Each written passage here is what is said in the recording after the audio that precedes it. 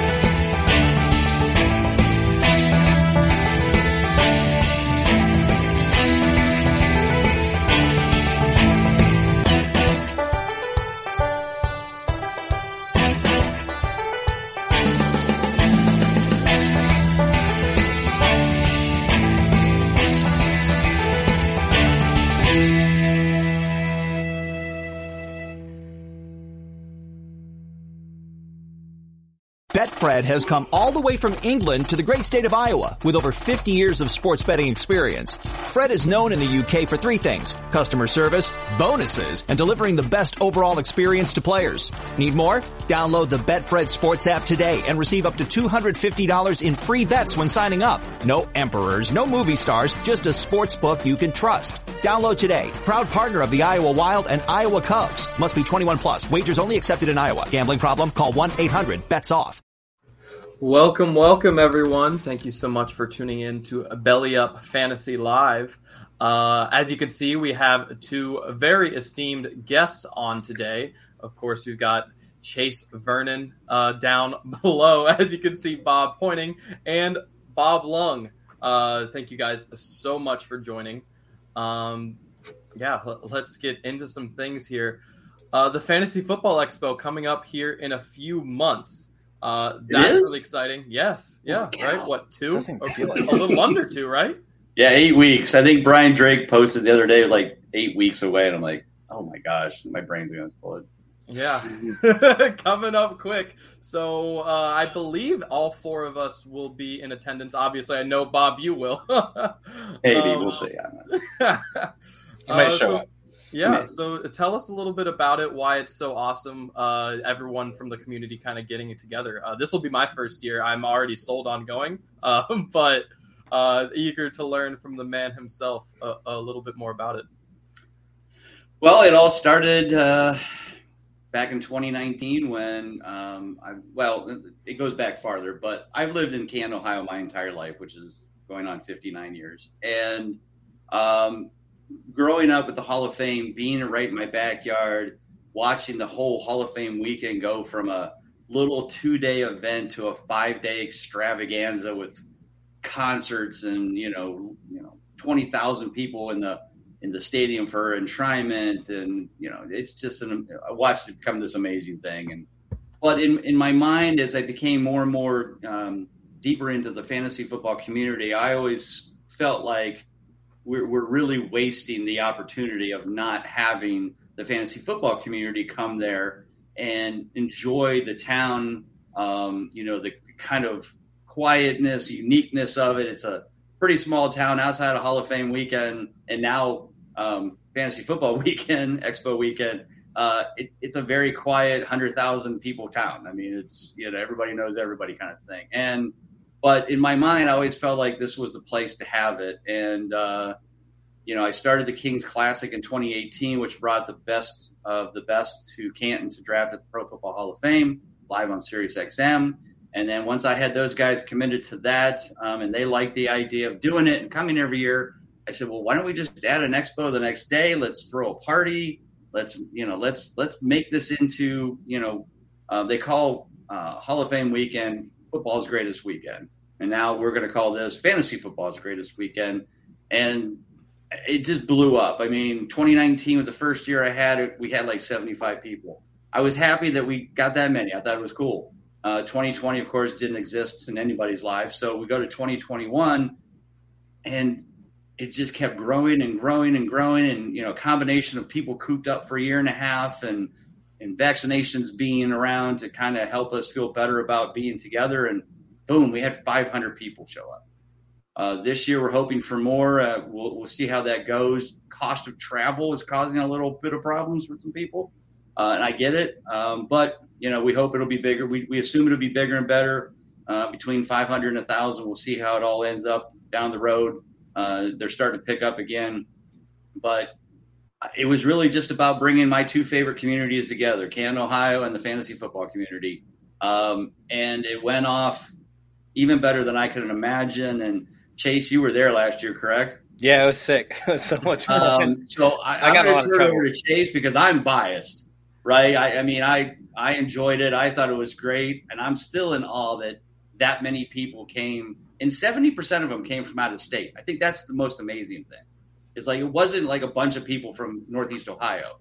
It was people from all over. We had people from Hawaii. We had people from Mexico.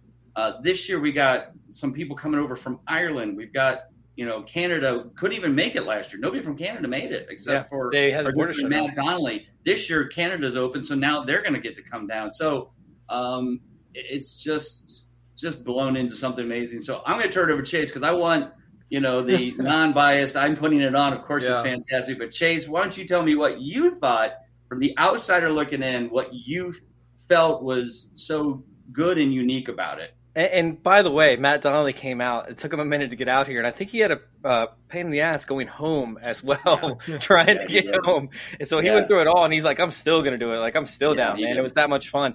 It really was like that much fun. Everything that you put together, Bob, from the hotels and everything that we did, like through the events, and I mean the what are they called, where the people go up and they have the conversations in front of everybody. Oh, the panel discussions. The panels. Thank you very much. The panel discussions were excellent. Like you had some of the best in the industry come through and actually speak onto, what everybody kind of wants to hear and that you see on Twitter, but a lot of things get passed over. And when you hear it in person, certain things start to click that you never even realized before. So it's a whole different animal. And then when you get to have the conversations with some of the experts and whatnot, it just creates a whole, different feeling, about fantasy football and almost like a sense of confidence to an extent, because you did actually learn some stuff that you can apply. But it's awesome if you're also trying to get into the industry, right? And you're trying to learn how to write, you're trying to learn how to podcast, you're trying to do different things, because you can actually ask those questions that not many people have answers to. And I mean, dude, because of the expo, that's why I'm working and have a full-time job in the industry now, is because I linked up with Matt Walsh over there with Trophy Smack, and he gave me an opportunity to do this full time. Like I would have never had this chance. Like we ended up running into each other. We had a great time. We connected, and because of the expo, I now have full time in this industry, and I don't have to bartend anymore. So it's a whole different animal. I was bartending for 10 years, just to give you a heads up. It's something that I love doing, but I love fantasy football a little more. Well, that's actually a fantastic segue, because I wanted to jump and see, hear you talk a little bit about Trophy Smack. Obviously, you kind of balance things over there, right? You're doing some content, some social, doing a whole bunch of stuff, right? Yeah, so the cool thing with Trophy Smack was like, and we talked about the expo, I ran into Matt, and I was like, so you probably only sell trophies, a couple months a year, which isn't really the case, because he sells it for basketball, he sells it for baseball, sells it for corporate awards, like pretty much anything. Father's Day, we had a huge Father's Day over there for Trophy Smack, because we had these custom belts where you could put a picture of you and your kid or you and your family into the belt, and the way that they do the custom designs over there is absolutely insane. Like it's intense the way they do these custom designs. It looks so good. Like the pictures that we got from it was really cool. Just the joy that we got from that. But going back to it, I mean, we primarily do football stuff. Like that's how we're making it big. The fantasy football industry is our number one target market, of course, and we wanted to offer something, because you sell a lot of trophies in August. You sell a lot of trophies in January, February. You don't really sell too many trophies because it's not really on people's minds. So we wanted to be able to engage with the community a little bit more often, have a connection with the community where they don't feel like we're just trying to sell trophies. Like we're actually, trying to offer advice. We're trying to help everybody else out, but we're also here to have fun. Like we have plenty of smack talk over there. Our sub brand name over there is the Smack Zone, where we're just smack talking the whole time. We're not trying to compete with companies like Fantasy Pros. We're not trying to compete with ESPN. We're trying to have fun with our analysis, where we don't have to bring up a bunch of, minute analytics and stuff. We just want to tell you which players to play to beat your opponent's asses. So, that's essentially where I came from and my pitch to Matt, and Matt loved it. We took off with it right off the bat. We now have, if you guys know him, Daddy's Home FF. We have Cooter Doodle over there writing for us. Ian Hartitz is doing our Off the Ropes. We have Sal Lita, who runs the Podathon. He's helping out with Off the Ropes. I mean, it's literally like a star-studded cast over there. Shane Manila, Nate Thomas is doing our images. Like we have a full squad over there. And last year we kind of just rolled out slowly. Like we were taking our time with it. We wanted to test the market a little bit. And we got such a great response come around February, March, when there was nothing else to find. And people were still finding articles and like, hey, this is actually something I can read and enjoy that doesn't have, every analytical number backed up by every reason why they think a player can succeed. Like these articles are actually fun. So we're going to keep doing that. We're going to keep on pushing forward with that. And of course, we're going to keep making these championship trophies. Like the one you can see behind me. I mean, this thing is literally 5 feet tall. I'm not even kidding you. This thing is massive. That's awesome. I got a belt right here. Here, check this out. Got a belt right here, but like this isn't one of the custom belts. This is one of the ones that you can pre-order if you don't want to throw something on here. This thing is like 8-10 pounds, something like that. It's heavy. Like they're very heavy. They are. Yeah. They're massive. So, they did some stuff for the King's Classic over there for the expo, right? We did the title belts over there. So it's just been a lot of fun. It's been a lot of fun rolling this place out. And Trophy Smack has been, great to me and great to the other writers and content providers over there. Well, we actually just added on a TikTok person who we will be announcing in July, who is, Matt something that I look TikTok really forward to. Fun. I'm sorry? Matt and TikTok? Matt is doing our whole TikTok. Oh my goodness! I'm not even on TikTok. I'm going to join and only subscribe to him only. I don't know if the community guidelines would allow Matt to have a TikTok solely, of just his stuff. So yeah, good point. Yeah, we had to bring in somebody else because I don't think Matt would work out too well. That would be banned quickly, but it'd be hilarious in the process. Oh, 100%. Yeah, well, it really feels like, first of all, hearing how you got your job through the Expo, that's amazing. But what really feels like the common denominator here is how awesome the community as a whole is. Being able to bring everyone together in March, being able to all come together in August at the Expo, all of these things are super, super awesome. And again, I can't wait to meet everyone in, what'd you say, 8 weeks? 8 weeks. 8 weeks. Let's go. Let's go. Yes. 8 short weeks. And we'll jump back to a couple of these things later on, and there's so much more to talk about. But let's get straight into some fantasy football, shall we?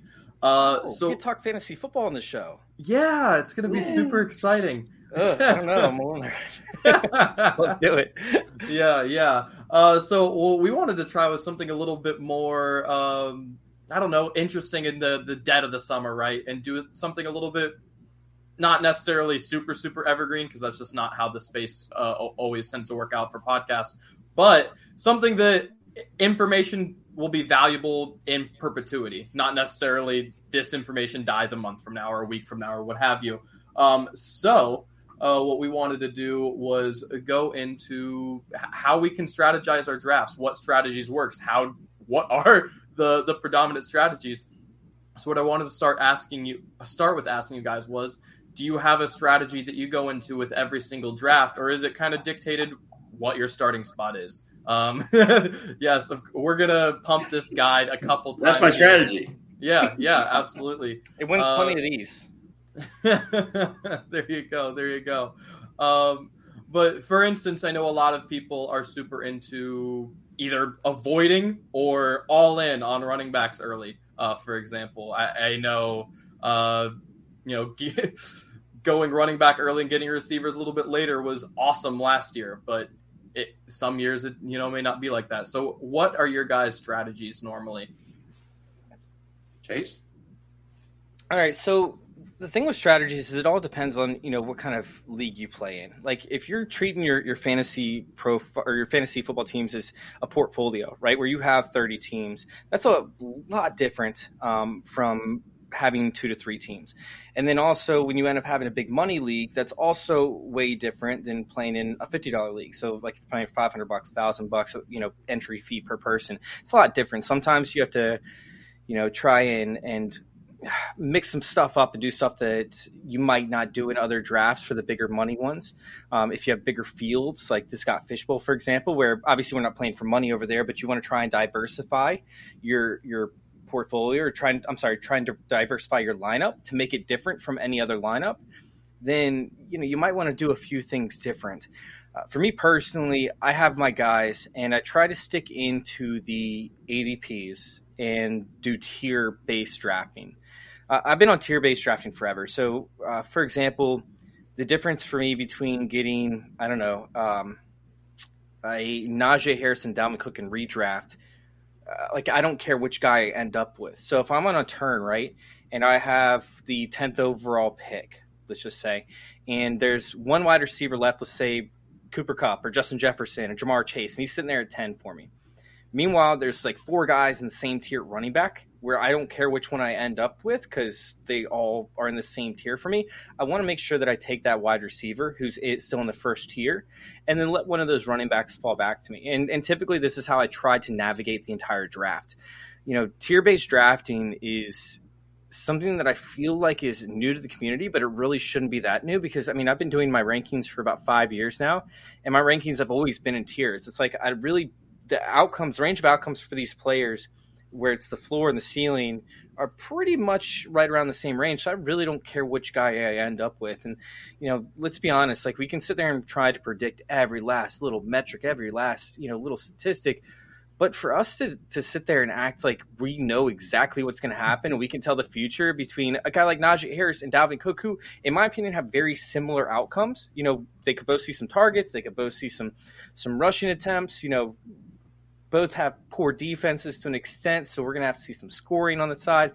It's something as to where, like, it's almost asinine, and I hate using that word sometimes, but I feel like it's asinine to try and say, hey, this guy is definitely ranked above this guy when they have very, very similar outlooks. Now, if you believe in a guy like, for example, DeAndre Swift, I know he's not very high up in, a lot of people's rankings, but if you believe in a guy, put him in that tier. Don't rely on other people's tiers to tell you how you feel. But when it comes to trying to predict a very minuscule difference and being like, oh, this guy's definitely gonna be better than this guy by 15 points across the end of the season, like it's just ridiculous to me.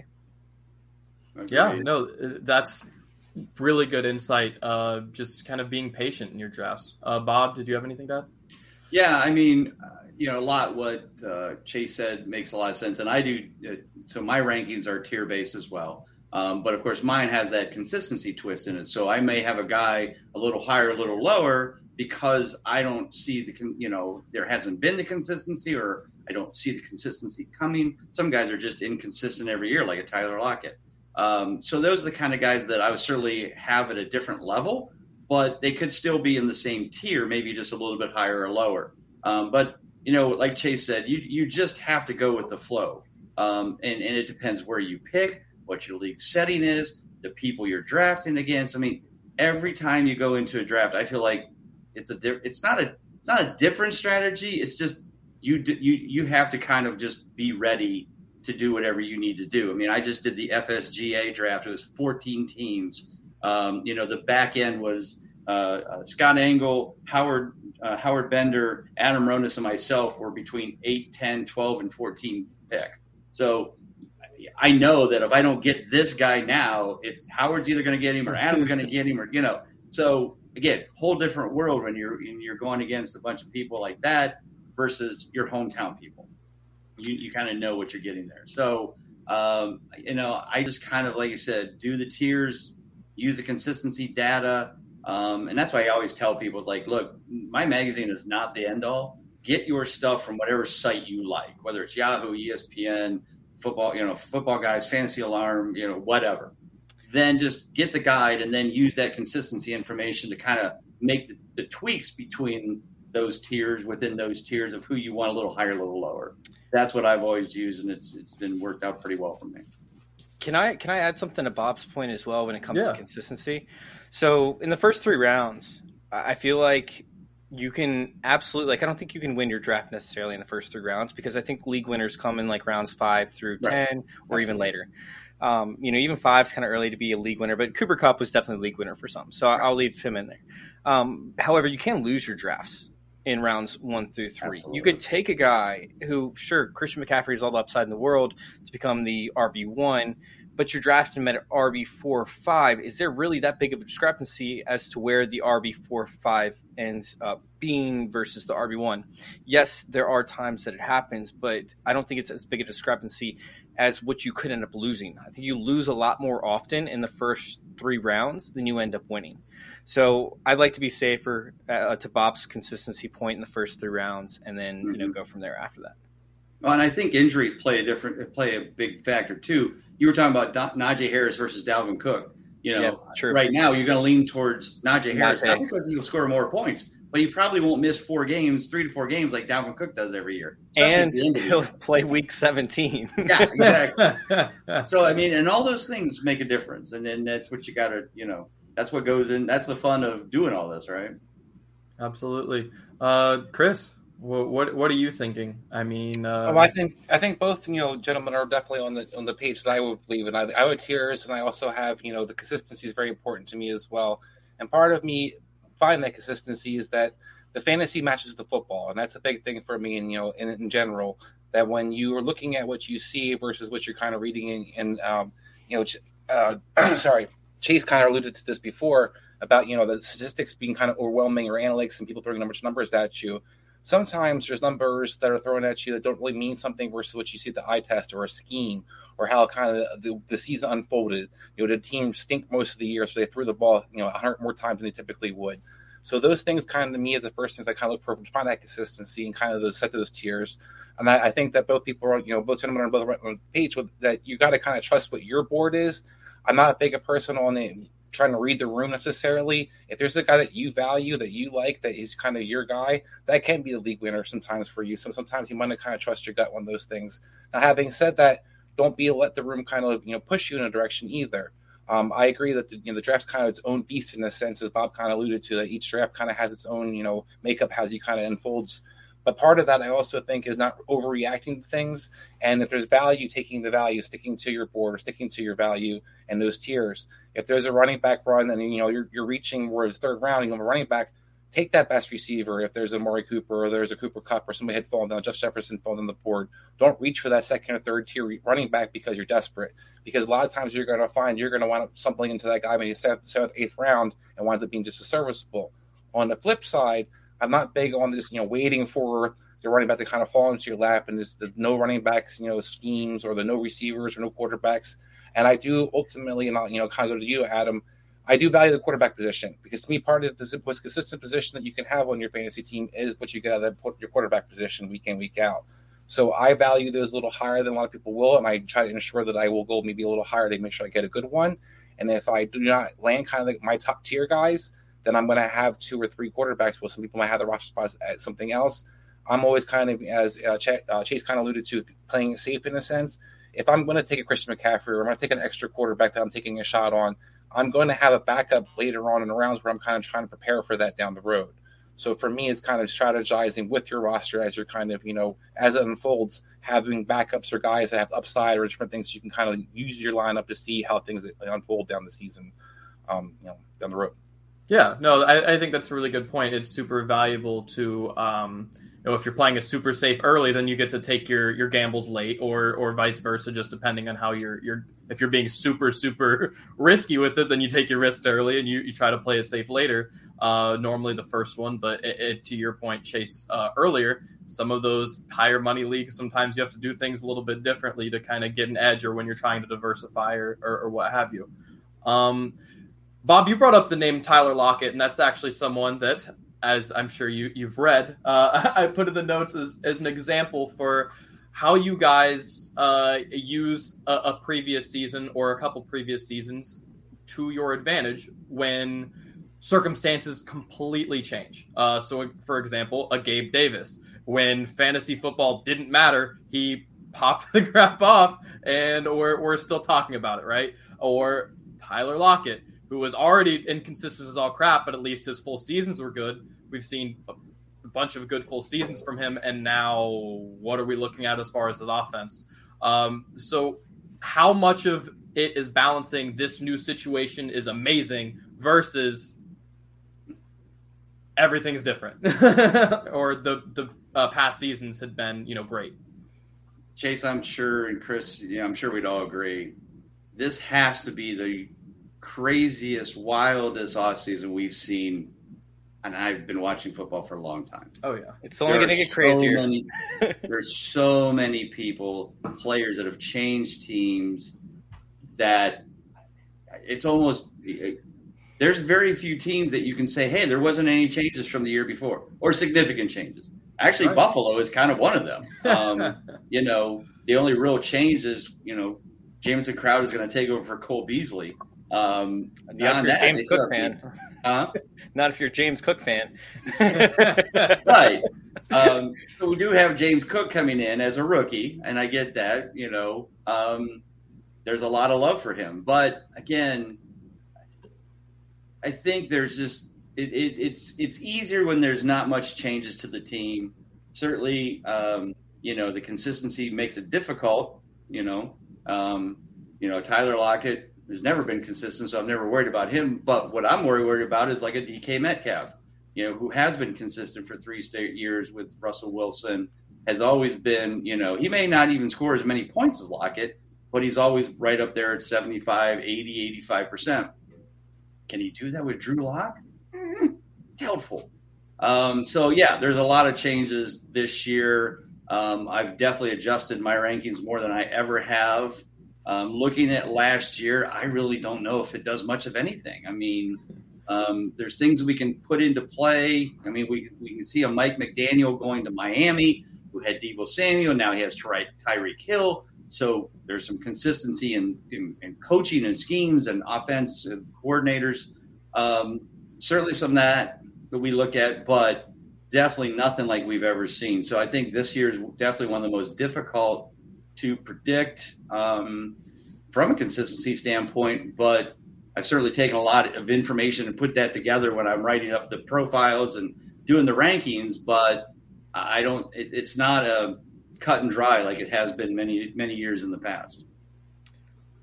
So it's interesting, right? You brought up Tyler Lockett, and Tyler Lockett is a different case because I actually went back and I charted my starts versus sits for Tyler Lockett and my estimated points per week. And Russell Wilson actually does an excellent job of finding open receivers.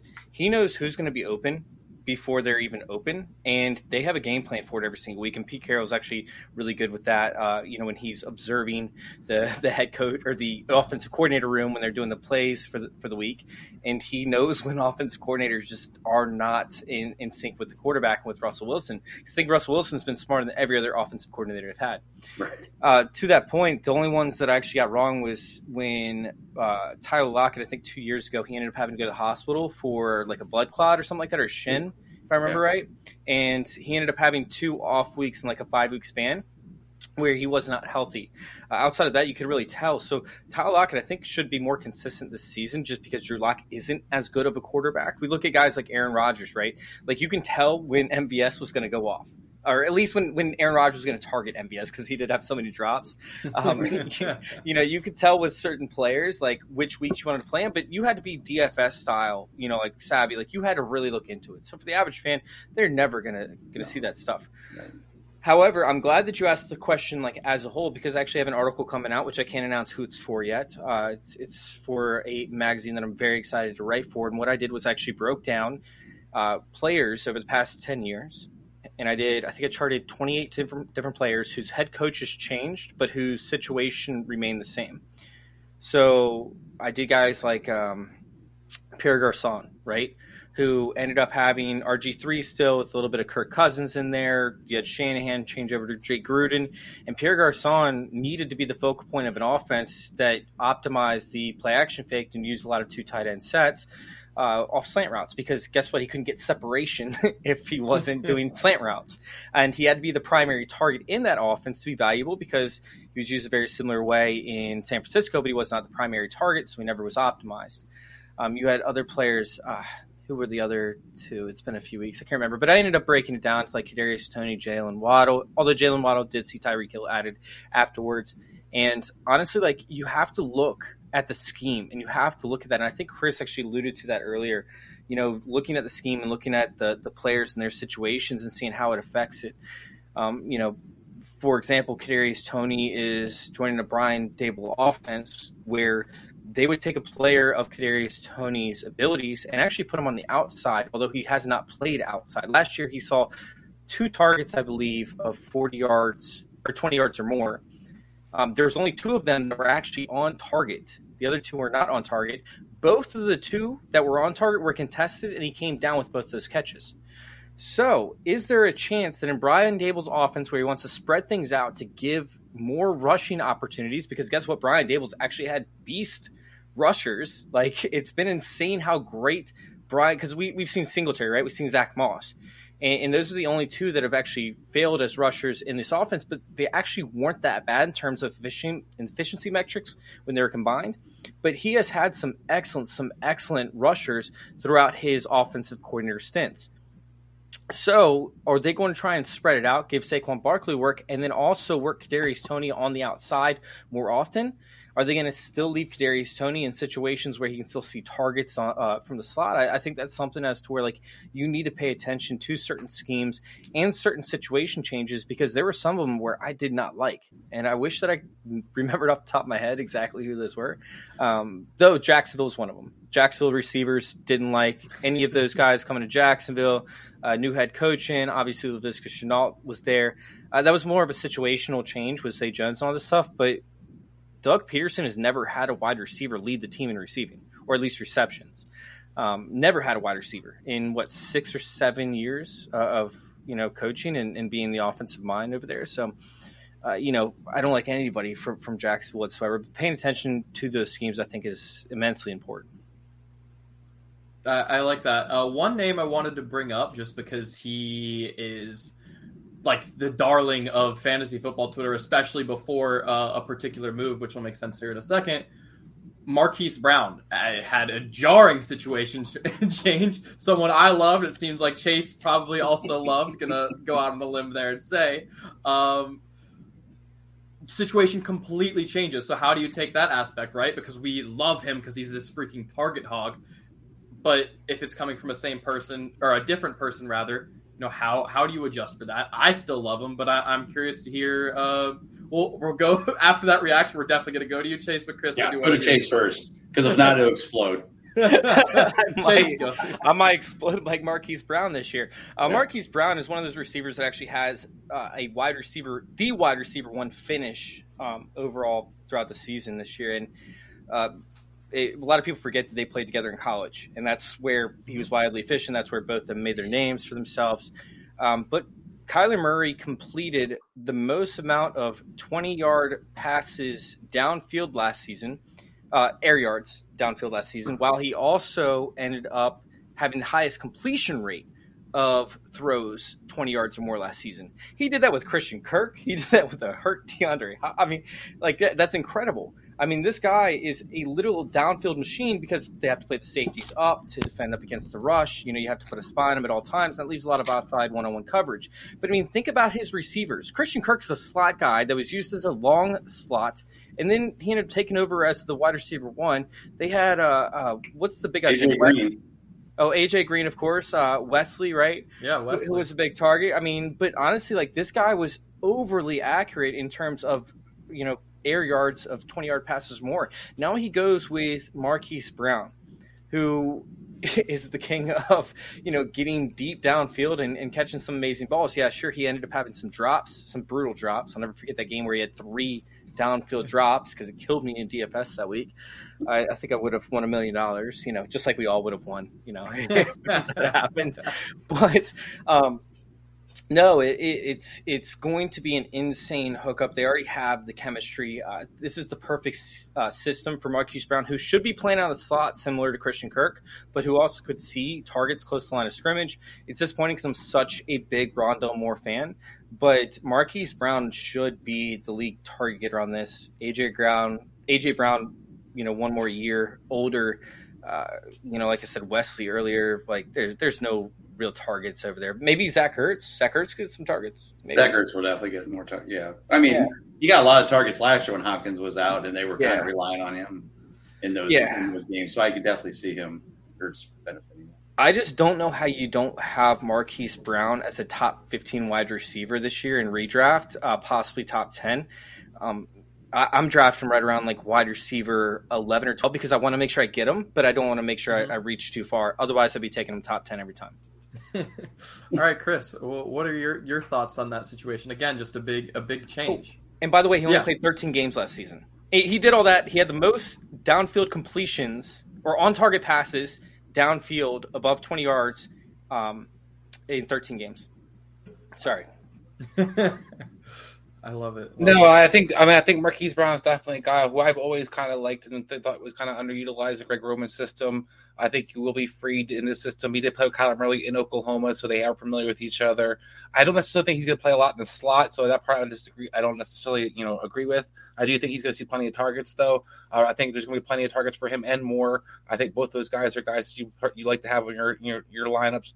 Ertz is going to continue to eat. He got paid decent money this year, so they're going to have him for at least another year or two before the young kid takes over there. So I think we look at Arizona as an offense in general. When you go from a team that's going to throw the ball majority of the time, 60-40 at least, or 65-35, from a team that basically was the opposite in the Ravens, I think you're looking at, fantasy numbers are going to kind of follow that. When Marquise Brown was utilized and, featured in the offense, he used to put up big numbers. The only concern I would have for him, being a top 10 or top 15 would be, does he get the touchdowns? Because that does somewhere Kyler Murray kind of struggles getting the touchdowns, and through the passing, through the air, and then you'll also have some other mouths to feed. So that's the only thing maybe knocks Marquise Brown a little bit. But I do think there's opportunities when guys move on. I think, looking at Allen Robinson is a guy for me who's going to be definitely, don't want to compare what happened last year in Chicago versus what's going to happen for him on the Rams. You saw OBJ basically get his career written off by a lot of people, but then suddenly when you play with a good quarterback and a good scheme, you rediscover what you can do. So I think those things definitely do matter. Opportunity does matter. A.J. Brown and some of those guys, Tyreek Hill, I do go with more track records. What kind of player are you? And, what's kind of the people look at draft capital a lot. What's the kind of investment that people are putting into you? So usually when you pay a top-tier receiver, they're going to figure out how to get you the ball, especially that first year. So that's what I kind of follow along with too as well. Betfred has come all the way from England to the great state of Iowa with over 50 years of sports betting experience. Fred is known in the UK for three things: customer service, bonuses, and delivering the best overall experience to players. Need more? Download the Betfred Sports app today and receive up to $250 in free bets when signing up. No emperors, no movie stars, just a sports book you can trust. Download today. Proud partner of the Iowa Wild and Iowa Cubs. Must be 21 plus. Wagers only accepted in Iowa. Gambling problem? Call 1-800-BETS-OFF. Betfred has come all the way from England to the great state of Iowa with over 50 years of sports betting experience. Fred is known in the UK for three things: customer service, bonuses, and delivering the best overall experience to players. Need more? Download the Betfred Sports app today and receive up to $250 in free bets when signing up. No emperors, no movie stars, just a sports book you can trust. Download today. Proud partner of the Iowa Wild and Iowa Cubs. Must be 21 plus. Wagers only accepted in Iowa. Gambling problem? Call 1-800-BETS-OFF. Yeah, no, that's a really good point. At the end of the day, football is both a sport and a business if you're spending that kind of money on someone. And also that draft capital, it absolutely, you're going to use that. I also liked that you brought up James Cook, because I want to talk about how you guys treat rookies in redraft, because that's kind of comes along with the different situations. But at the same time, obviously, Bob, you can't pull any inconsistency from what they can do at the NFL level. It can be really interesting because on occasion you can find some guys who will light up your leagues, like Jamar Chase last year, for instance. If you happen to draft around, and we'll get into draft times, but if you happen to draft around when he was getting the drop season preseason, you got incredible value there. So yeah, how do you guys treat rookies? All right, I'll go first to get it out of the way, because then I know everybody else loves rookies. It's not that I hate rookies. Everybody says, "Oh, you hate rookies because you don't draft them because there's no consistency." That's not entirely true. But I do an article every year, and I've did this data since 2010. There have been 482 wide receivers, quarterbacks, running backs, tight ends drafted in the first 4 rounds only. Of those, about 10% of them earned over a 60% consistency rating in their rookie season, which means 90% of them did not. Therefore, usually, unless, and again, there's rarities. I mean, we all knew what we were going to get with Saquon Barkley, Ezekiel Elliott, Jamar Chase. Kyle Pitts last year was the first tight end to be over 60% in over 6 years. There's certainly situations that rookies are in the right spot at the right time with the right talent. But the numbers show that when you start looking at these guys as maybe your wide receiver 3 or 4, and you're really going to count on them, 90% of the time these guys aren't pulling their weight on your fantasy teams. Maybe they will late in the year. Most of the time they're not good, but a lot of times you draft them they stink for the first 5 or 6 weeks to get used to the NFL, and you drop them, and then they go off. So, that's my feeling. That's my numbers. Do I like a James Cook? Absolutely. There's certain players that I think are in the right spots that can get some numbers this year. It's just a question of, do you want to draft them, and how long do you wait before you start them, that kind of stuff. But that's my thoughts. No, I absolutely agree with that. I mean, especially these last 2 years, it's felt like when I jump into my redrafts or even am looking at ADP, there's some rookies even at the top end where I'm like, I love you as a prospect, like absolute love you, and I think you can be great round one. It's like the hype from you being the most recent person in the news can sometimes push you a little bit where it's like, I think you can be great for fantasy football, but I don't know if you're outperforming some of these guys with proven track records. Yeah, Chase, what do you think? Yeah, I mean, outside of Marquise Brown, who we just talked about, that's the case for a lot of these rookies. They come out and they suck right off the bat. But at the same time, like, you get such values on them, and over the past 3 or so years, we've seen a significant uptick in the success rate of rookies right off the bat. And I think that has to do with a lot of the development going into private schools and into private training camps where agents are finding kids in high school. And I know it's illegal, but they're pretty much buying their way into these camps that are making these wide receivers so much more successful. Plus, wide receivers are making bank, and they have been making bank for the past about 6 or so years. I think Julio Jones, like the first big contract, if I remember correctly, where it was like, oh, this guy's making money. So guess what parents do? They're watching the money. They're seeing their kids come up in high school, and they're making sure they're wide receivers. They're not cornerbacks anymore. They're not running backs anymore. They're not tight ends anymore. They're wide receivers. So these kids are now getting trained at the wide receiver position since they were 14 years old. More players, more development, more opportunities for talent, more opportunities for hits, and then you start to see them filter through in college, and that's when you actually start seeing a higher hit rate from the rookie wide receivers. You see better route running because they're trained, such as Terry McLaurin. You see better opportunity, breakaway speed, like we have from Jamar Chase, where, yeah, he might not have run the best 40 in the world, but dude, that 40 was great. He's able to break away like he did in the Kansas City game, which comes to mind. We're just seeing a different level of talent from the wide receiver position from the rookie season on that I think we've ever seen before in the NFL. And it's something as to where I avoided rookies in most drafts. I didn't want to draft them because maybe one out of 5 or 6, early rookie wide receivers actually hit. Meanwhile, maybe 2 out of 6 rookie running backs hit that were drafted early. Now it's like, okay, you actually have to open your eyes. You have to look at the system and the scheme, which we talked about earlier. How's this player fit? Is he going to be, a stud? And do you want to waste a draft pick on him? It's tough to sit there and say you don't want to after what you've seen over the past 3 years or so. Betfred has come all the way from England to the great state of Iowa with over 50 years of sports betting experience. Fred is known in the UK for 3 things: customer service, bonuses, and delivering the best overall experience to players. Need more? Download the Betfred Sports app today and receive up to $250 in free bets when signing up. No emperors, no movie stars, just a sports book you can trust. Download today. Proud partner of the Iowa Wild and Iowa Cubs. Must be 21 plus. Wagers only accepted in Iowa. Gambling problem? Call 1-800-BETS-OFF. Betfred has come all the way from England to the great state of Iowa with over 50 years of sports betting experience. Fred is known in the UK for 3 things: customer service, bonuses, and delivering the best overall experience to players. Need more? Download the Betfred Sports app today and receive up to $250 in free bets when signing up. No emperors, no movie stars, just a sports book you can trust. Download today. Proud partner of the Iowa Wild and Iowa Cubs. Must be 21 plus. Wagers only accepted in Iowa. Gambling problem? Call 1-800-BETS-OFF. Yeah, Justin Jefferson, Jamar Chase, So, Chris, who would be in this draft? I know I'm trying to more or less not get too crazy about just this year, but who would be those guys for you this year that you think can actually be good value at where they're going up top?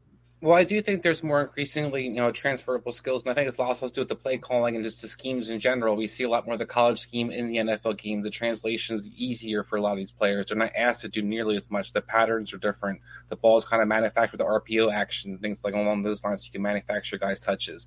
So the receivers, I do think, the top tier guys are people I'm especially watching this year. Drake London is a guy at the top of my board. Opportunity meets, reality in the sense. A guy who's 6'5", plays a slot receiver, always big on slot receivers, particularly on bad offenses or bad teams. They usually get peppered with targets because they fall down big time and the guy gets the ball thrown to him. So those things help. Look at the Kyle Pitts, kind of pairing with him. That also helps kind of keep safety attention off, helps keep the linebackers. So you're going to get mismatches. And then you have a guy, quarterback position, whether it's Mariota or a young kid Ritter. It's not going to really necessarily matter. Guys are going to look for kind of their security blanket. So we saw Cooper Kupp kind of be Matthew Stafford's security blanket. Not to say Drake London's going to be put those same numbers, but a lot of his skill set reminds me of what Cooper Kupp can do, and he has a bigger body in a sense as well. We saw Chase Claypool dominate with a big body in the red zone. So you put all those things together. That's a guy I love this year. Some of the guys on the flip side, though, that I do have a little bit of trepidation on some of the, do they come in with talent meets kind of opportunity is Gabe Wilson, for example, for the Jets. I love the Jets guys. Bryce Hall as well. But I can say that, it's a mouthful. But I think both those guys have kind of, with the system, with some other mouths to feed, might find a hard time to kind of meet those consistent players you want to have in your lineup, or you might not know how to play them. For example, like Adam, talked a lot last year about Elijah Moore, a guy you absolutely love. I like a lot too. Well, where does he, Wilson, and Berrios play? And they add, different guys in the equation. Oh, they busted Corey Davis. Oh, also they had 2 tight ends. Oh, they had 3 running backs. So when you start looking at all the mouths to feed with our young quarterback, suddenly you don't want to necessarily spend draft capital where some of these guys might go. So I think there's a lot of top tier guys you're keeping your eye on, and then you're looking for some of those guys, opportunity meets reality, but not meeting, reacting too much to the hype in a sense. So I'll give you an easy example: the Chiefs receiver position, because they drafted a receiver, everybody's like, "Oh, that's the guy that you have to have." Is it? Start looking at some of the things around it. Is it the guy that's kind of be the top of your board? Or is it going to be somebody that people are kind of projecting just because there seems to be an opportunity there that might not be necessarily manufacture itself early in the season?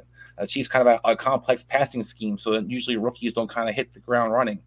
So just kind of keeping those things in mind when you're kind of picking these rookies.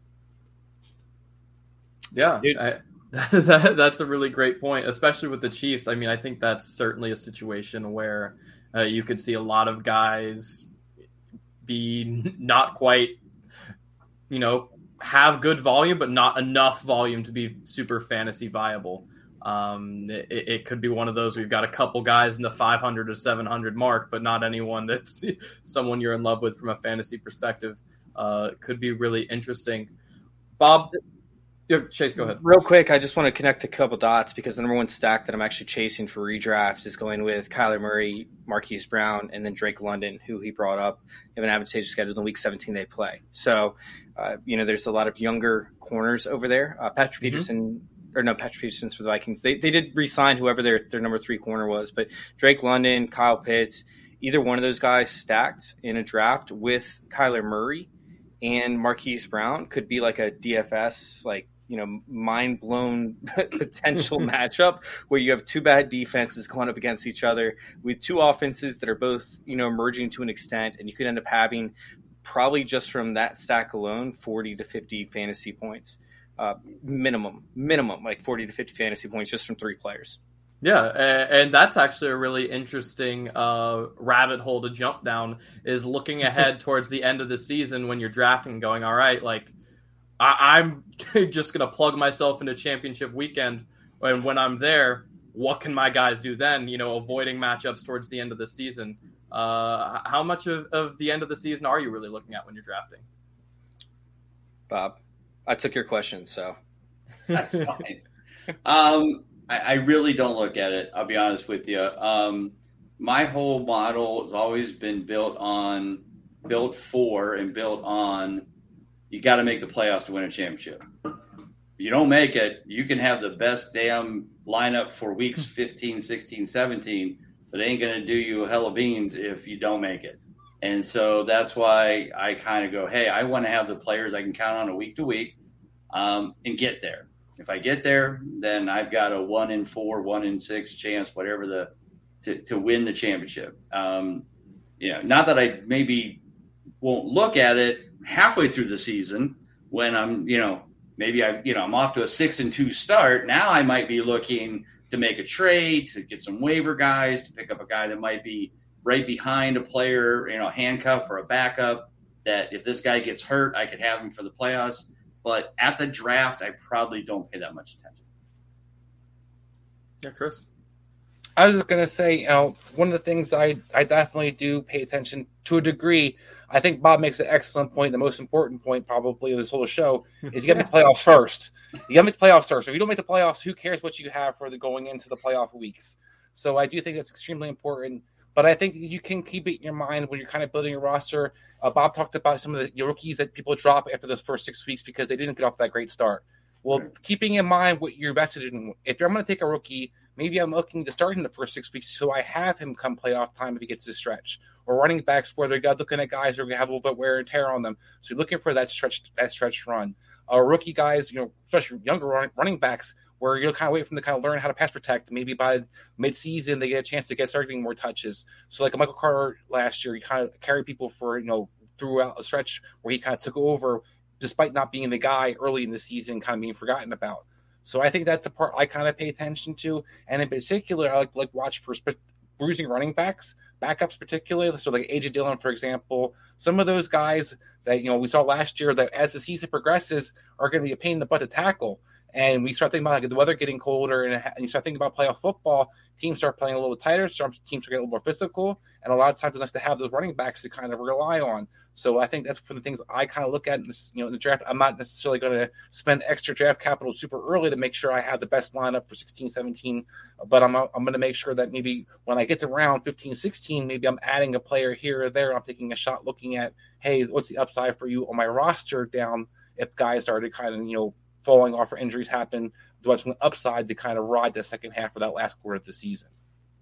Yeah, and the point that I was making earlier is more towards tier drafting, right? Mm-hmm. So like you have everything that I say you have to take back to the core of where we started the conversation, where it's tier drafting. So for example, I have like Traylon Burks, Garrett Wilson, Drake London all in the same tier, right? For redraft leagues. And I'm like, I started out with Kyler Murray, I started out with Marquise Brown. This right here is going to put Drake London above those two because they're all in the same tier. If I start out with, if I end up with DK Metcalf and Tyler Lockett or something like that, and I know the Jets, or I started with the Jets stack, right? But, the Jets play the Seahawks in week 17, and I have an option to take DK Metcalf or Tyler Lockett or, versus whoever else. I think you have to take your drafting strategy always back to the tier base and never reach for players that you don't have a need to reach for, especially when, it's out of line with ADP as well. Yeah, I say follow the ADP first and then the tier second.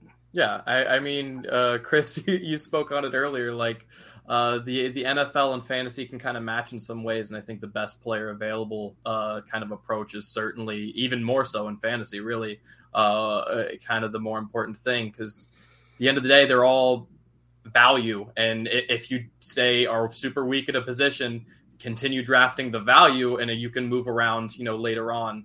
You don't have to, unless you're in some kind of best ball, you don't have to lock in the same lineup you drafted week one. Real quick, does anybody remember a time that they got in second place and they actually talk shit to league mates about the time they came in second place? Because you need to win the championship for your season to matter. You can come in third place all you want, you can come in second place all you want, but it doesn't matter unless you win the trophy. Unless you're taking home that championship trophy, that big one behind you. There's this one right here, or the title belt. Let me go ahead and throw this up there from Trophy Smack, of course. There's no reason to even play fantasy. So I'd like to highlight the week 17 stuff, inside of those tiers and the best players available.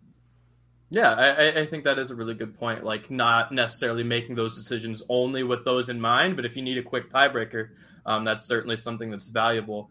Bob, I wanted to come back to you, and actually, Chase, you inadvertently reminded me of this. When we were talking about rookies, you mentioned that the consistency year one normally is super low. Mm-hmm. Do you kind of, year 2, year 3 program in, I guess, a little bit of a jump for those guys who you knew they were inconsistent, but towards the end they started to light it up? Are you like, all right, I'm going to raise you necessarily above what your rookie year consistency may dictate? Yeah, one of the things that I put in every one of the player profiles in the guide is their week-by-week consistency, game-by-game consistency chart showing all 17 weeks to show those guys who do make that push. And there's no question that those guys I will move up and really highlight, because they won't get the love that they should, because people, again, will look at total points, they'll look at their, overall average, and what they're missing out is that last 6 games, that last 4 games, they really started to gel with the quarterback that's still there. And, there's always something that I'm trying to find within the numbers. It's not just one number consistency. And if you're 75%, you're great. If you're 50, you suck. No, that's not. It's okay. What other things came into play? Did their quarterback miss the last 5 games? Did 2 out of their 3 offensive linemen be out? So the running backs, their running game struggled. So all those things come into play. It's not just he's 75% consistent, so he's good, so you play him. Maybe, or if he's 20, he's not. Allen Robinson was a good example Chris brought up. You can't look at last year and go, hey, Allen Robinson stinks, we shouldn't play him. No, he's going to be the second, wide receiver for the Rams. And guess what? Robert Woods last year, through the first 7 or 8 games that he played, 88% consistency during that time, with Cooper Kupp also on the field. So number 2 receiver in LA can put up some serious numbers, and Robert Woods was doing that. I'm all in with Allen Robinson as a guy. And basically I have him right there with Marquise Brown. I'd like to get both of them, because I think you can get them in back-to-back rounds just because of where they're falling ADP wise. Allen Robinson's a little bit lower than Marquise, but boy, if you can get those 2 guys as your 2-3, with a top tier guy like a Devontae Adams or something, man, I just think you have just a golden year at wide receiver. Yeah, that's an absolutely really, really good point. Hey, Bob, I got a question for you. Yeah. And I'm sorry to go off topic here, Adam, but I need to get this information from Bob, because he is a consistency guide, and I have to know this. And I know, we're trying to keep this somewhat, green, but Chase Claypool is such a massive topic right now, because everybody thinks that he went downhill, right? Like, everybody's like, oh, he was great his rookie year, and then he fell off. But in all reality, the only thing that fell off were touchdowns. However, I do know that he was very hit or miss pending coverages. And last year, Ben Roethlisberger could not hit him deep at all. So I'm very curious. And you give me a little nod as soon as you're ready, because I can keep talking as long as we need to. Okay. Always got the numbers, bud. Chase Claypool. How you feeling about Chase Claypool this season? Can we get a little bit of insight to your consistency guide? So just to give you the numbers last year, 37 total points. He missed 2 games. Only 40% consistency, which ranked him 56th amongst all wide receivers. So to say the least, not a lot of love. They definitely targeted Deontay Johnson a lot. They like Freiermuth, but let's be honest, because Big Ben couldn't throw the ball deep. So now we've got Trubisky or Pickett. So what's the trade-off? Maybe a little less accuracy, a little more depth. I'm not gonna. If Chase Claypool falls to me as my wide receiver 5 or 6, maybe. But I feel like then there's all kinds of other guys in that area that I'm like, I take a chance on, like, Chris Olave or, Corey Davis, McCole Hardman, Jarvis Landry, who's down in that area. I mean, right now with him in New Orleans, I like him a lot more than I would like Chase Claypool. So the Injured List podcast. Oh my God, down there in the comment. Dude, he's not a tight end. He was never a tight end. He was always a wide receiver. Get out of here. I think they're going to move him in the slot, though. And Mitch Trubisky, while targeting Darnell Mooney, who has similar talents, just less of a physical profile, was, I think, 64.3% completion rate while targeting him downfield, if I remember right. And ended up having a very high success rate when Mitch Trubisky was on the field, because he was able to scramble and make plays, which broke down the safety coverage. So I'm interested in Claypool, but I can understand the consistency aspect. It scares a lot of people away, but I'm interested. Right. And he has nowhere to go but up based on last year. So that's a good thing. And, he feels should be a top 3 receiver anyway. So he's got he's got the confidence level all over the place. So. He definitely has the confidence. Hey, he has metrics similar to Calvin Johnson, right? Like, that was his workout metrics. They were Maples run. Yeah, he's Mapletron. There we go. And I mean, we have a comment once again. He's built like a tight end. I don't see his build like a tight end. Height, outside of height. He's not playing tight end. No, he's not a tight end. He'll play big slot in this system they have running over there for the Steelers, and I'm really excited for that. I found it really interesting because part of me wants to join you on that train, Chase, but it's kind of, I feel quarterback dependent on, because with Trubisky, I agree, because I think Trubisky, you make an excellent point. You get him breaking out of the pocket, you can find a lot of interesting matchups there.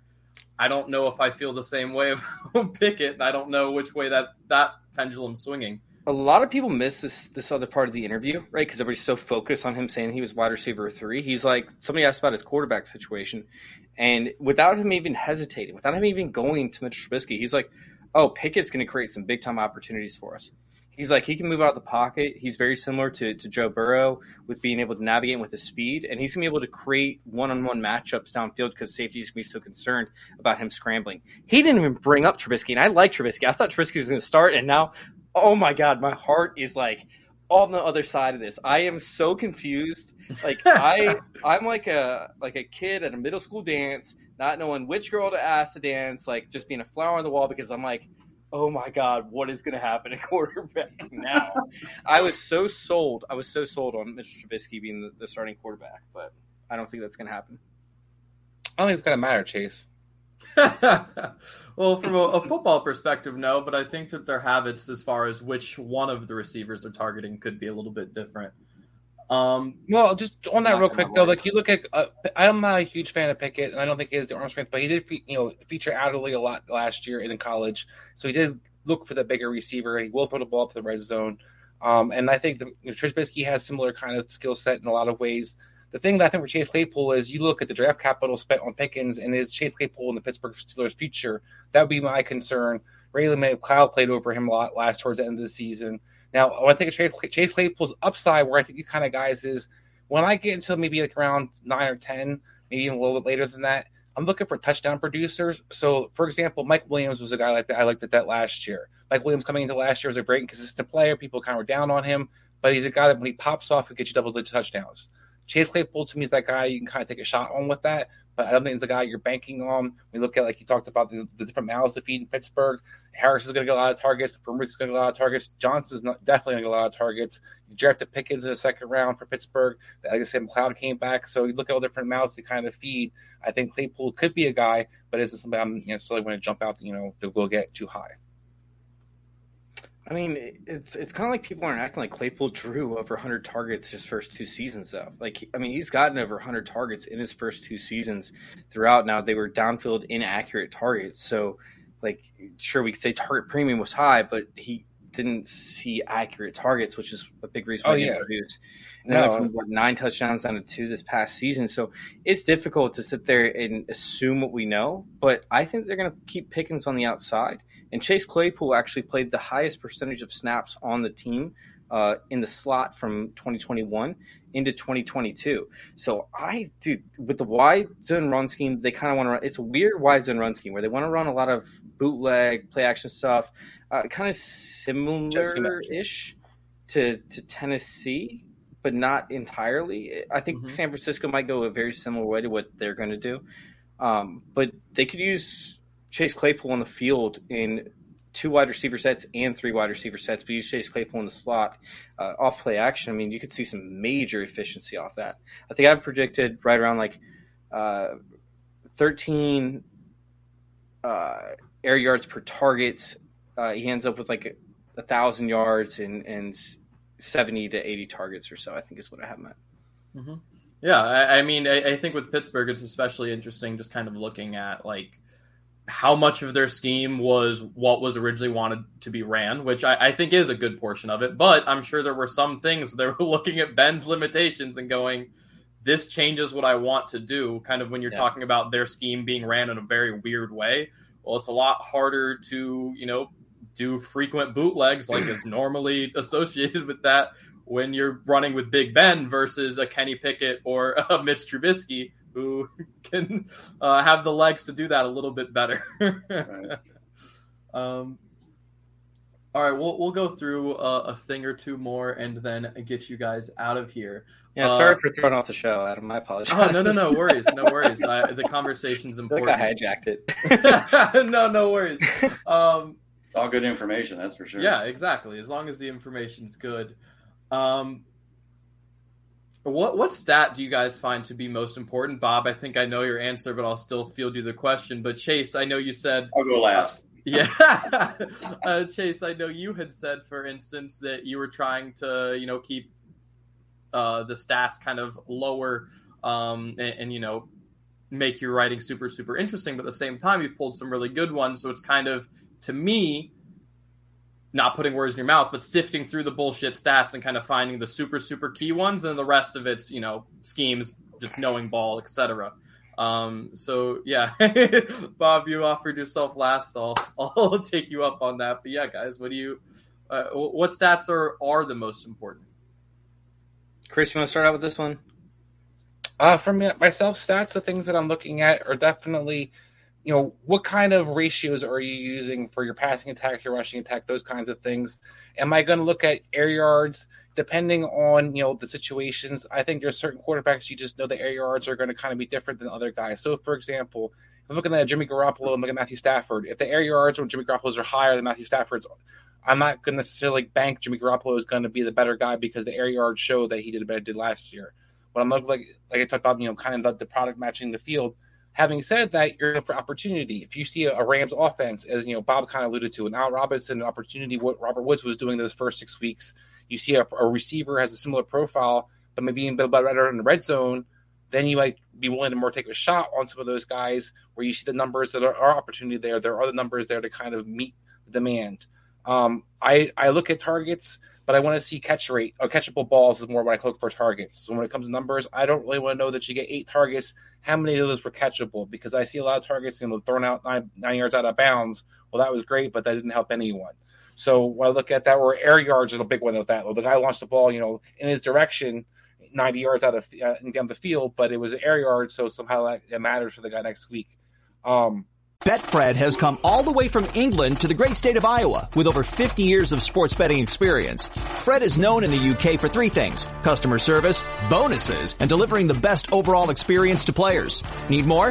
Download the Betfred Sports app today and receive up to $250 in free bets when signing up. No emperors, no movie stars, just a sports book you can trust. Download today. Proud partner of the Iowa Wild and Iowa Cubs. Must be 21 plus. Wagers only accepted in Iowa. Gambling problem? Call 1-800-BETS-OFF. Betfred has come all the way from England to the great state of Iowa with over 50 years of sports betting experience. Fred is known in the UK for 3 things: customer service, bonuses, and delivering the best overall experience to players. Need more? Download the Betfred Sports app today and receive up to $250 in free bets when signing up. No emperors, no movie stars, just a sports book you can trust. Download today. Proud partner of the Iowa Wild and Iowa Cubs. Must be 21 plus. Wagers only accepted in Iowa. Gambling problem? Call 1-800-BETS-OFF.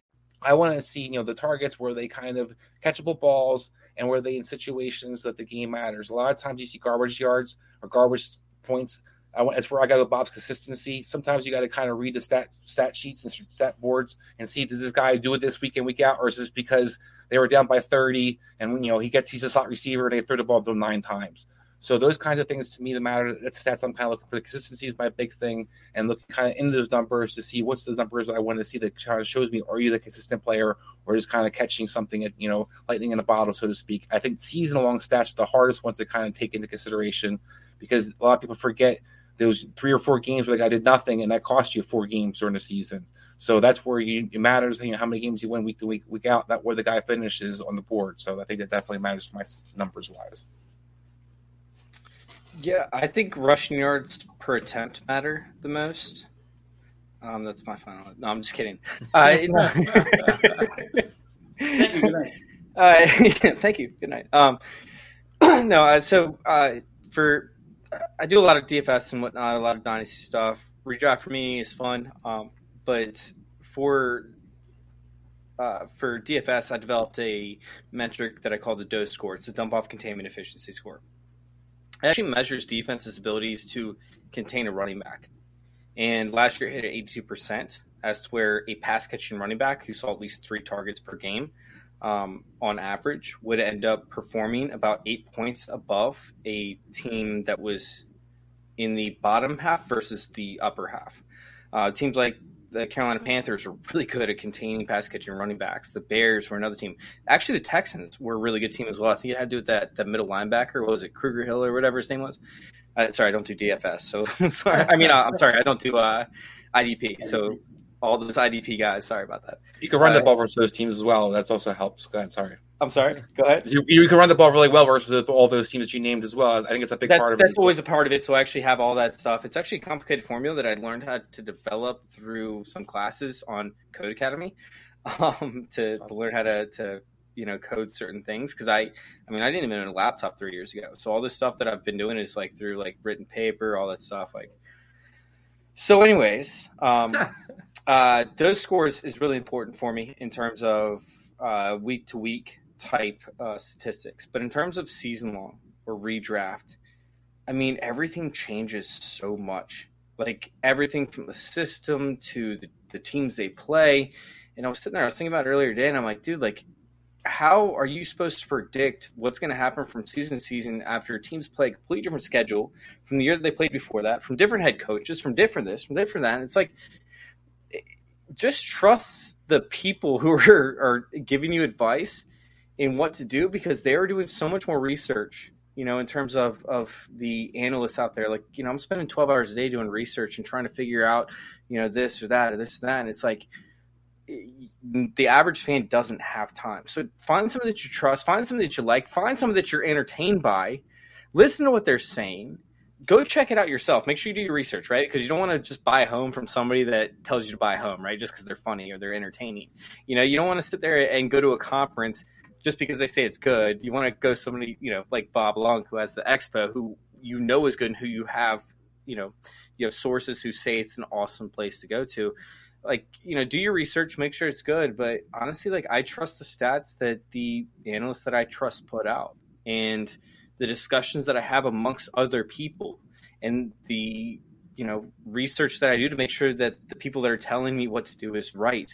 I like to follow that up. But in terms of like people who don't do this full time, like, it's very tough to trust any kind of stat or anything, because you have so many different variables within the source. Like, it's impossible to get a hold on that unless you're spending multiple hours throughout the day on multiple different analytical platforms. So that's my advice. You just find somebody, tap into what they're doing, and see if what they're doing is the right way, and if so, follow what they do up until you start to get a grasp for it yourself.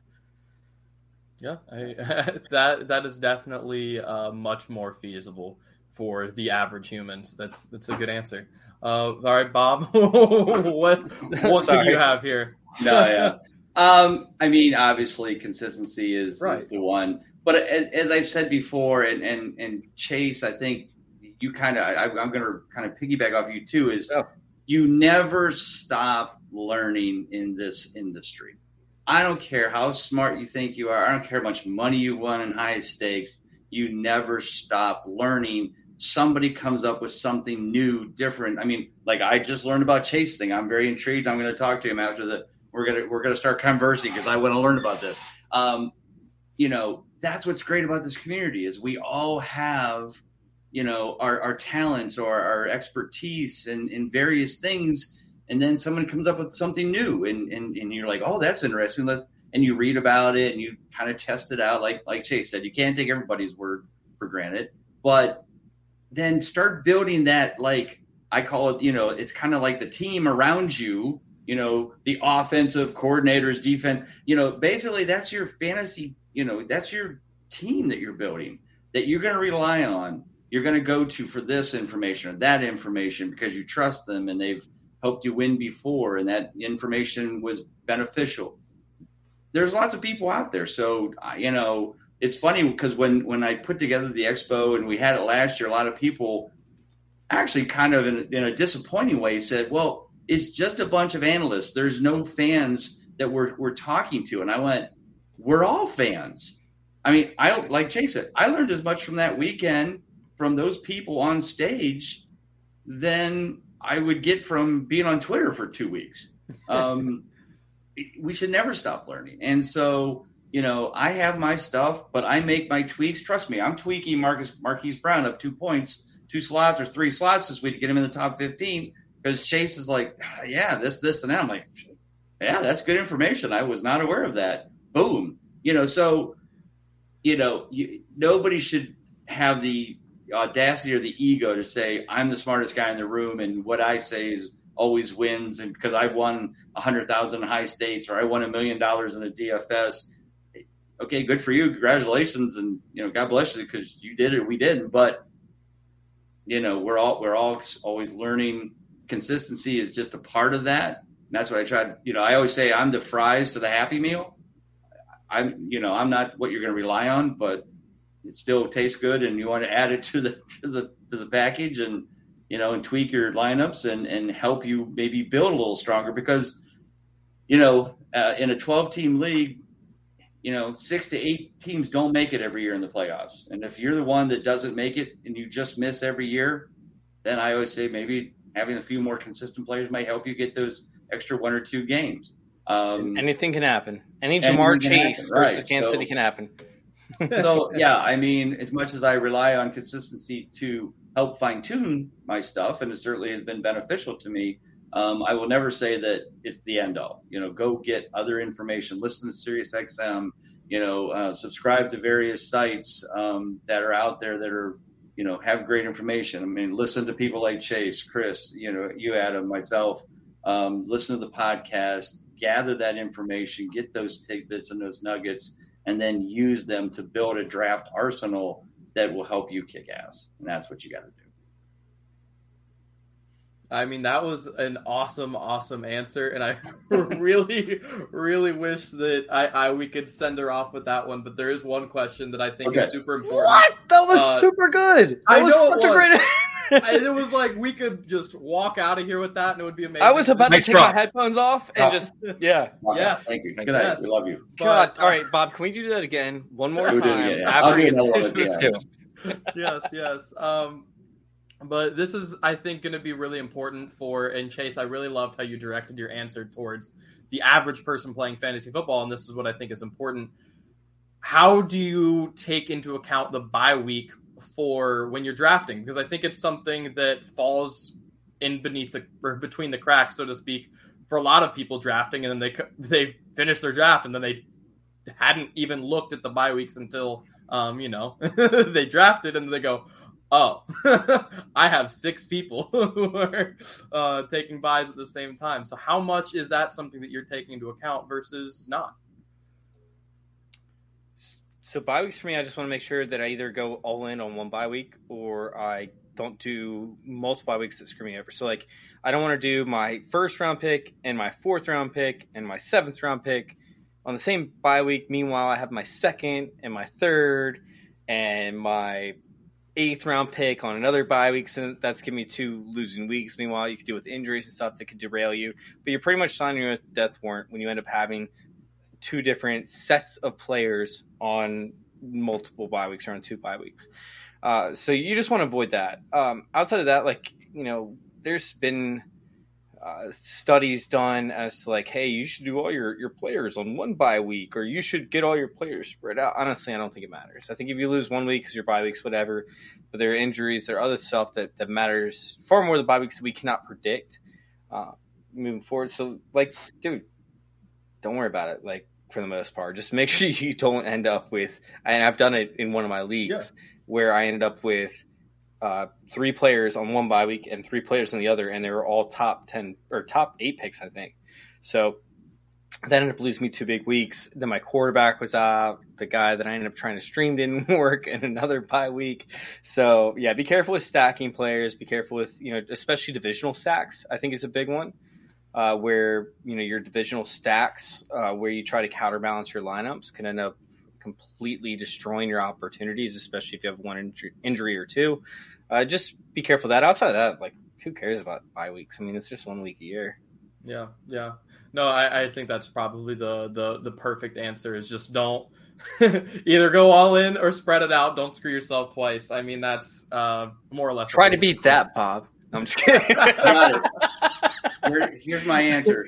Don't care. Never will. Haven't worried about it. Because guess what? The other teams all have bye weeks too. So if you got some top players out week 12, 14, guess what? Probably the team you're playing has them out. And if they don't, okay, it happens. But there's going to be weeks that you win because they have bye weeks. I never worry about bye weeks. I don't care. I don't even look at it. The only time I think I look at it is in super flex leagues where I got to make sure I got 2 quarterbacks always playing every week. So I get my third quarterback, make sure that they don't have the same. That's the only time I work, I think. Or in the Scott Fish Bowl. Just saying, because this year's wild with the scheduling. Right. Scott Fish Bowl is just, it's just crazy in the first place. So God, only 11 regular. I just go in and draft the best players and hope it works out because it's just hard. Only to think 11 regular season games though, so 12, 13, 14 are all full bye weeks for that. That's crazy. Right, and there's some good teams off those weeks too. I know. It's like Green Bay, Kansas City. I was looking at it. I'm like, oh my God, this is going to give me an aneurysm. That one's unique. It's always unique. I mean, crazy stats and wild setups. And so, that one's just, you can't do a podcast on that. You just hope and pray that it all works out for you. And if you guys don't know what the Scott Fish Bowl is, it's the biggest tournament for fantasy football. It's also the biggest charity drive. I think they raised over $75,000 last year. I thought they went over 100, but yeah. It might have been over 100 by the time it was across done. The nation. I think that's various people do various things. Yeah. I think it was the Podathon that raised $75,000. Right, as I say, I thought that. Yeah, right, yeah. Sorry, maybe it was a lot. It was an immense amount of money, but they give it to Toys for Tots amongst many other charities. So make sure you go check out #SFB12 on Twitter.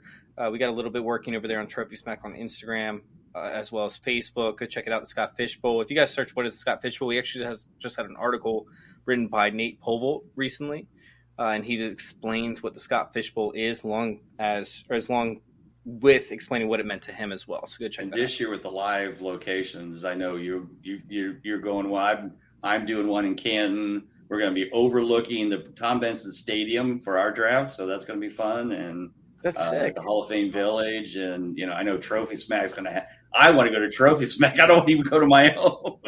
It's going to be so. I know, Matt. It's going to be so badass. It's going to make everybody sick. It really is. I don't even want to try to compete with that. I pitched to Matt. Matt's like, we might not even be moved in by then to the new office. And I'm like, dude, we have to do it. He's like, all right, fine, I'll do it. We'll just rent out SoFi. I know that would be incredible. He probably would rent out SoFi. Love it. All right, guys. I think we can leave it there. Of course, Bob, what do you got coming out next? What are the next big steps in your world? Of course, as I said here, everybody buy your fantasy football consistency guide on Amazon.com. Yeah, link should be in the YouTube and Facebook. Sorry, but descriptions as well. So I did throw that in there. Perfect. Follow me on Twitter at Bob_Lung. And of course, as Chase said, you guys will be there. Please do not miss the Fantasy Football Expo. And the website to get your tickets is thefantasyfootballexpo.com. Follow on Twitter at the FF Expo. That'll give you up-to-date information. Like Chase said, it's going to be a wild one this year. We got 2 parties, Friday and Saturday night. Friday night's party's got a cornhole tournament. There's only 10 spots left for that. Saturday night, flag football tournament inside the dome at the Football Hall of Fame Village, and a quarterback skills challenge for charity inside the party. So awesome. Don't miss it. Expo then all day Sunday. Learn so much. There's so many new topics this year. We added everything you can think of. We added auction, DFS, sports betting, all the stuff we didn't get to last year, completely blowing that wide open. We got 4 different rooms going at the same time for the panel discussions, but we're recording every one of them, and everybody who goes will be able to have access to the videos after the fact, so that if you missed one because you wanted to go here versus there, don't worry about it. You can watch them after the fact. So don't miss this. It's a great time. Yeah, might have it even happen. We might even have a little open bar over there at the Trophy Smack place. We'll be making the drinks there, chat, and using that background of yours, Chase. Yeah, I actually will be making some cocktails. I'm very excited to be doing that. So I had Matt reach out to you. He said we were good to go, right? Good to go? Sure. Yeah, let's go. Let's go. It's very exciting. I'm Very- sure that as long as you don't sell it, I think you're fine. But Yeah, just that's keep what it on the down low. We'll be kind of hidden in the lower level of this place. Nobody really gets it. perfect. Awesome. Well, perfect segue, Chase. What's big in your world as well coming up? God, trophies are big, man. You see this trophy? That is a very big thing 5 foot tall. immediately in your world. It's massive. Yeah, so we got an estimate. What'd you say? 10 pounds in the belt. What are we looking at here? I can't even do one bench press of this. I can't. It's too heavy. All right, so what's your bench max? We'll figure it out. Like 50 pounds right there. 350. 50 pounds. No, these things are awesome, man. These trophies are sick. Like, they're legit. I did a post earlier of Rob Gronkowski doing the Gronk spike. And somebody's like, oh, he'd probably destroy that. And I'm like, I actually don't know if he'd be able to destroy that with a Gronk spike. I know he dented the Lombardi, but I don't think he'd be able to break one of these trophies because they're so heavy duty. But, you have the trophies over there. You got the belts, right? But you can actually customize these, like get rid of all this and then put your own image in there, which was great for Father's Day. Great for pretty much any occasion. We actually had mothers that were reaching out for it for Mother's Day. That was fun. There you go. Yeah, it was really cool because you had all these sweet pictures of dads throwing their kids up and catching their kids, and then you had moms in the kitchen mad, and those were the belts that they were getting. It was so funny, man. It was so funny. But no, you guys can go check it out over there at TrophySmack.com. Once again, that's TrophySmack.com. We have a bunch of new products coming out. We're experimenting with a wheel, like a punishment wheel, essentially, right now. We have awesome. A dunce cap that I think we're rolling out. We have a champ chain that's rolling out where it goes over your neck.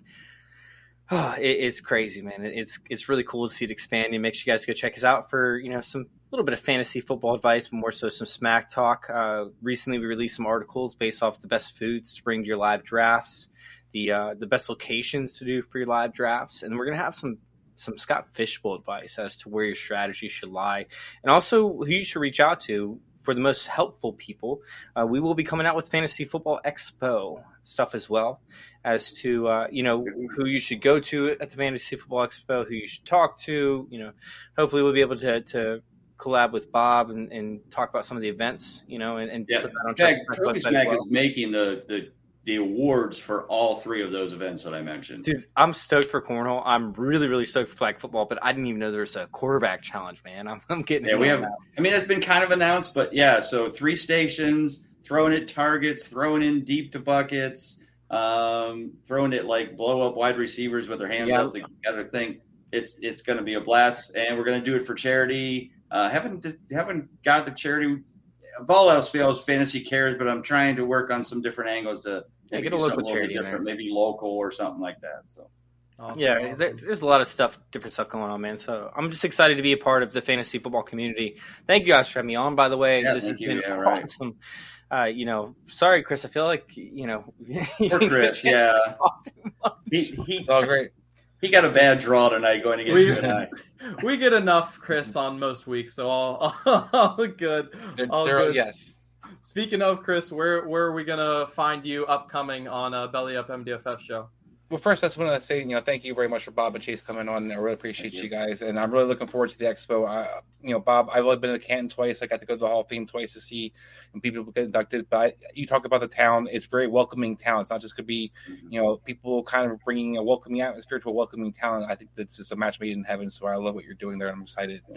As for MDs, yes, we're having a guest that you guys might have heard of. His name is Adam. He might be a co-guest of mine, co-host of mine here. So Adam will be joining us this Thursday night at 10 o'clock on MD's Fantasy Football Show, and we'll be continuing doing our team profiles. We'll be covering the AFC South. We're bringing Adam as our designated Colts Homer fan. But no, I think Adam will bring his great advice into our show, and we're really excited to continue to break down the team profiles for you guys. Yeah, excited. Definitely excited. Get a day break and get right back into talking some fantasy on the air with you guys. I just want to bring Chase's. When I come into the expo, I want to have one of those, 2 of those things on my shoulders as I'm walking in. I think did you see the video with Matt? With the owner, Matt Walsh, he was walking with 16 of them. He had 8 on each shoulder. Very nice. That's like a workout.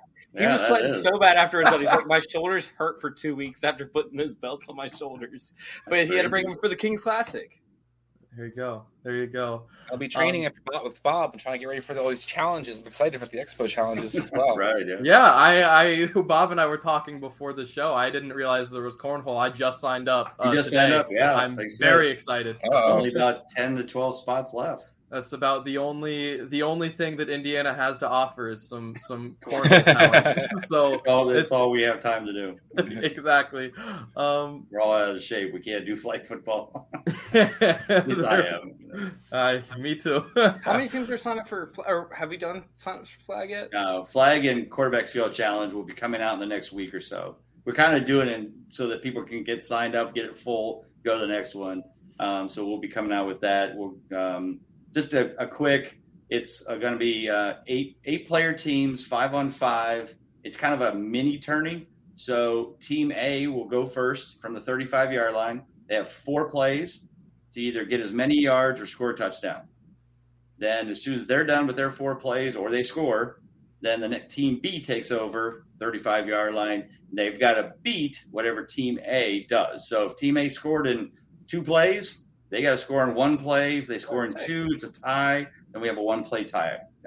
So that's how we're going to do it. We're going to have real refs. I've hired 4 local refs that done high school games for 20 years. So they will be there in full uniforms. So we're going to have all kinds of little special rules to kind of keep it safe, but keep it fun. But that'll all be coming out here in the next week or so. I'm bringing my cleats. It's fine. It's on AstroTurf. I mean, I don't know how well that does on AstroTurf, but no steel spikes. I don't think you're spikes. Gouging anybody here. Anyway. All right, guys. My last little thing to plug is the Belly Up Bowl. We're doing the 3rd annual, again with Alex's Lemonade Stand. The 2nd straight year with Alex's Lemonade Stand, 3rd overall. So go ahead, go to bellyupfantasysports.com, sign up for that. It'll be super fun. It'll be on Sleeper. Best Ball League should be super fun. We have had so far over 2,400 of donations to St. Jude's and Alex's Lemonade Stand through the Belly Up Bowl. So super excited to have that for a 3rd year. Make sure again that you go sign up. If I can offer up some free consistency guides, PDFs to give away to entice people to sign up, please let me know. I'd be more than happy to. You should send them 1 page, Bob. Just send them 1 page, so that way they have to buy the whole thing. You will get a random page of the consistency guide, just a random one. I'm going to break 1 manual. You get 20 manuals you can give away. You're going to mail them in an envelope. We're getting a timed PDF. You have 24 hours to read it. Good luck. It explodes after this message. Sorry about the viruses. It gives to you after it explodes. My bad. My bad. All right, guys. Thank you guys so much for coming on. Thanks everyone for watching. We appreciate you. Cheers.